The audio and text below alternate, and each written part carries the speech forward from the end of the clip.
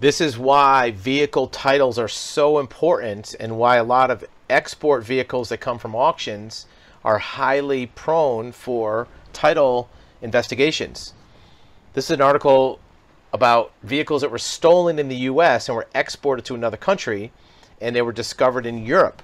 And what happens is when people steal vehicles in the United States, it's very difficult to title them in the United States because that VIN number, that serial number, is flagged as being stolen. So if you go to any state, all 50 states in the US, they will access a federal record system called the National Motor Vehicle Title Information System. It'll come up as stolen, and you can't title it. Or if there's a lien on it, right? Even if it's not stolen, if somebody has a $50,000 car with a $50,000 lien, you can't sell it, right? But if you ship it to another country, you can stop paying the lien, and the car might be able to be titled. So how does the United States prevent that? Well, what they do is, unlike many other types of commodities, when a vehicle is shipped and exported, the Customs and Border Protection, CBP, part of Homeland Security, they inspect vehicles on the way out. Usually you think of Customs inspecting things on the way in, which they do. But vehicles are also checked on the way out because they want to make sure that no vehicles are leaving that shouldn't be leaving, right? That are stolen, have liens, that somebody owns, or have other problems. So what people will do is they will try to get these vehicles out by putting them inside of a container. Look, a vehicle doesn't need to be packed in a container. You could just put that on a shipping vehicle transporter and it can ship that way. So if you hide it inside of a container and call it auto parts or something else and bury it underneath things, then it won't be inspected and they won't find that VIN number. But these vehicles were discovered at the other end. When they were coming off the boat, the Spanish version of our customs discovered these vehicles, contacted CBP, and found that they were stolen.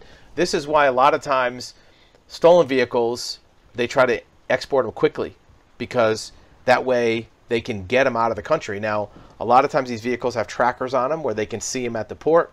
Port facilities have very high-tech methods to discover vehicles inside a container. They can x-ray the container. They can use dogs to smell vehicle-type scents inside of a container.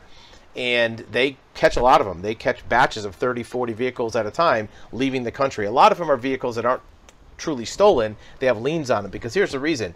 If you bring a vehicle to another country, right, and you try to title it with that VIN number, even though it's not in the US, many other countries will check United States VIN numbers to see if it's stolen. And they won't title a stolen car even in another country. But liens a lot of times aren't checked.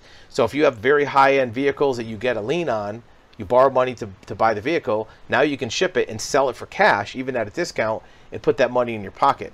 So customs is a very important part of title fraud or title washing, because that VIN number sticks with that vehicle in this country. You're not going to be able to do much with it. But if you can get it overseas or get it across the border, many times you can try to get ownership of it, get that value extracted for a stolen vehicle, a lien vehicle, or one with a bad title.